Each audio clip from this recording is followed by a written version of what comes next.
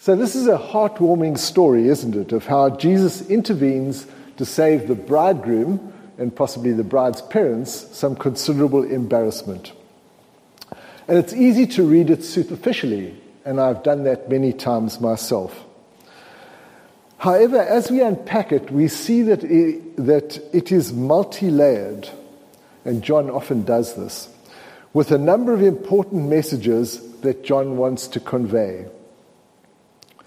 So let me first mention a few key points about the Gospel of John, and also to provide some context, because I think this will help us to understand the passage better. So firstly on John, of all the Gospels, John is most concerned with the individual, both in encounters with Jesus and in his teaching. So an example of this would be the I am sayings. I am the good shepherd. I am the bread of life. I am the light of the world. Secondly, John focused on the words of Jesus, the giving of the Holy Spirit, abundant life, and faith. And all of those are intertwined. And John invites the reader into this dynamic set of relationships. So that's the words of Jesus, the giving of the Holy Spirit, abundant life, and faith. And thirdly, John prefers to use the word sign where the other gospel writers always use the word miracle. And that's very interesting because, as one commentator puts it, it was not enough for people to believe in Jesus' works. They had to believe in Jesus and in the Father, and John was pointing them to that. So what about the context? Well, I don't know if you've experienced any embarrassing situations in a wedding or at a wedding. I can think of only one. Fortunately, it wasn't our wedding. Fortunately, it wasn't our daughter's weddings. But that was when an arrangement of flowers, very elaborate arrangement of flowers with a candle in the middle, caught alight. So you can imagine. And this was at the critical moment just before the exchange of the vows. So consternation, upheaval, disturbance, and distraction. And it was a considerable embarrassment. But that would have been nothing in comparison with the embarrassment that would have been felt by the bridegroom in Jesus' time. You see, weddings were far more elaborate events then than they are now, and they're quite elaborate now. Often they lasted for 7 days. The whole community was invited. They were very big events. And to run out of wine would have been absolutely terrible. And bear in mind that this wasn't at a time when there were alternatives. You couldn't take out the bottle of gin or the whiskey or mocktails or cocktails or Coca-Cola or lemonade. So there weren't any alternatives. And in fact, it may not even have been only a social embarrassment. It may also have been a financial embarrassment, because according to one commentator, and I'm not quite sure how this would have worked, you could even be fined for such a gaffe. So it was both socially and financially embarrassing. Secondly, Jesus seems to be quite rude to his mother, doesn't it? The way he speaks to her. Woman, what is this to you? But in actual fact, in the Aramaic and the culture of the times, that wasn't the case. Interestingly, Jesus only uses the word woman on one other occasion, and that was when he was on the cross, talking to his mother. So woman was actually a polite way to address her, and he was simply making it clear to her that he was no longer under her supervision, but from then on he would be doing what his Father wanted him to do. Thirdly, and it's easy to forget this, the amount of wine was significant. This was equivalent to about 800 bottles of wine, and it was the best wine. So this is really emphasizing this situation. And fourthly, more just by way of explanation and context, the miracle took place at Cana, which was the birthplace of Nathanael, who was called as Jesus' sixth disciple in the immediately preceding chapter. And the words, which are a bit confusing, on the third day, actually mean on the third day after that event, after Jesus had called Nathanael. So that's the context. But importantly, what can we take from this passage? Now, there are commentaries which emphasize different aspects. So, for example, the metaphors such as the transformation of water into wine as a symbol of the new covenant that Jesus brings to the world, the high-quality wine as a symbol of the abundant life Jesus offers to us, and the wedding as a symbol of the union between Christ and the church, or even between God and the church, which goes back to Old Testament times, and particularly mentioned in the book of Isaiah. But I like the two overt lessons which are highlighted by the theologian David Ford in his recent book. And the two overt points were, first of all, the steward's statement, "But you have kept the good wine until now."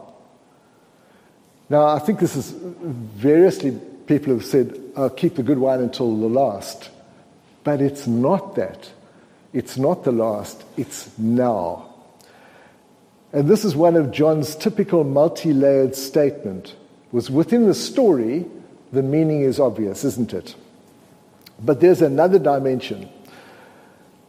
You have kept the good things until now. The coming of Jesus is the arrival of life now. Good wine that does not run out. And also, this is the first of the signs. So what Jesus was saying, watch things happen from now. The second point is John's statement, Jesus did this, the first of his signs, as I mentioned, and his disciples believed in him. The learning of faith in Jesus is the whole purpose of John's gospel, and it's easy to forget that. If we go to the end, to chapter 20, verse 31, "But these are written so that you may continue to believe that Jesus is the Messiah, the Son of God, and that through believing you may have life in him, in his name." And John, throughout the gospel, draws us into one meeting with Jesus after another and invites us to understand more and to trust more. So what do those 2 points mean for us today? The so what? First of all, you've kept the good wine until now. You see, we can expect God to work now. I would hardly put a wedding embarrassment in the same category as the feeding of the 5,000 or the raising of Lazarus from the dead. But it demonstrates that we can expect God to work in every part of our lives, in the small ways as well as the big ways. And it's easy to forget that.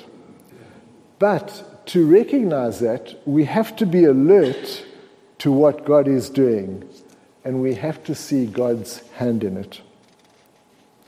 You may have heard the story of the man who was walking along the beach with his dog, and he picked up a stick and he threw it into the sea, and the dog raced off, ran along the surface of the water, picked up the stick, brought it back to the man. The man thought, oh, goodness. Did exactly the same thing a few times. And the man thought, this is amazing. You had to tell somebody about it. The beach was deserted, but for one other man who was approaching him.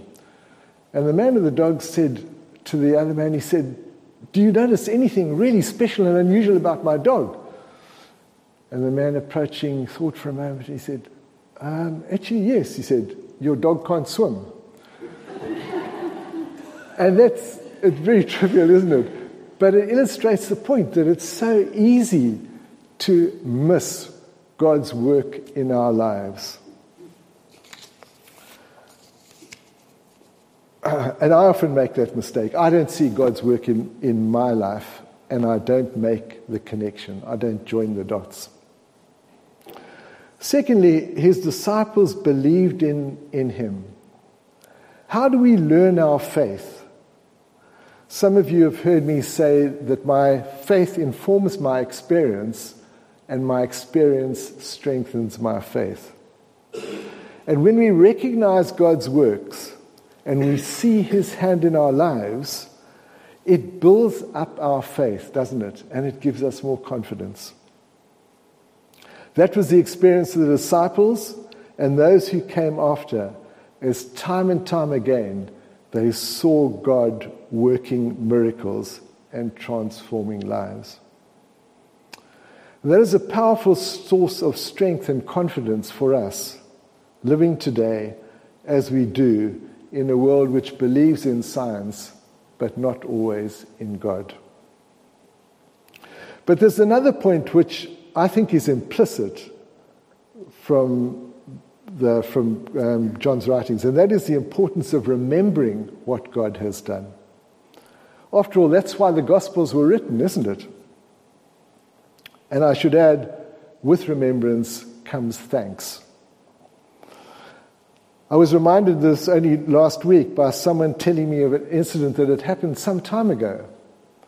And it was only recently that he saw God's hand in it, and he was able to thank God for it. Look at the Jewish people and their commitment to remembering the Passover. And yet as Christians, often we fall down.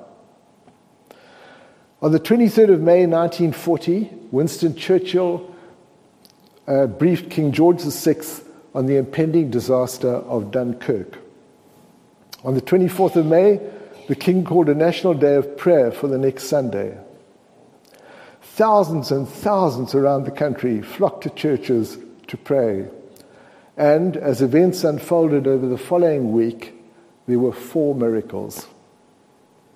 Firstly, when the German tanks were within 10 miles of Dunkirk, Hitler inexplicably called off the offensive. Secondly, there was a violent storm just over Dunkirk, and that grounded the Luftwaffe, which had been killing thousands on the beaches. Thirdly, word was spreading across England of the need for boats to cross the Channel to Dunkirk. For what purpose, no one was exactly sure. Yachts, fishing trawlers, tugs, motorboats. Hundreds of would-be skippers responded. Some had never been out of sight of land before. Many of the crafts lacked compasses, and none of them was armed. How many of us know that, or remember it, or thank God for it? And there was something similar during the period of transition in South Africa. So to sum up, there's a verse from an old gospel hymn, which some of you may know, and which I think sums up very neatly what I have been saying. If we constantly remind ourselves of it, it will help us to recognize God's works in every part of our lives, which will build our confidence and strengthen our faith. And that's exactly what John would have wanted. Count your blessings, name them one by one. Count your blessings, see what God hath done. Count your blessings, name them one by one, and it will surprise you what the Lord has done. Amen.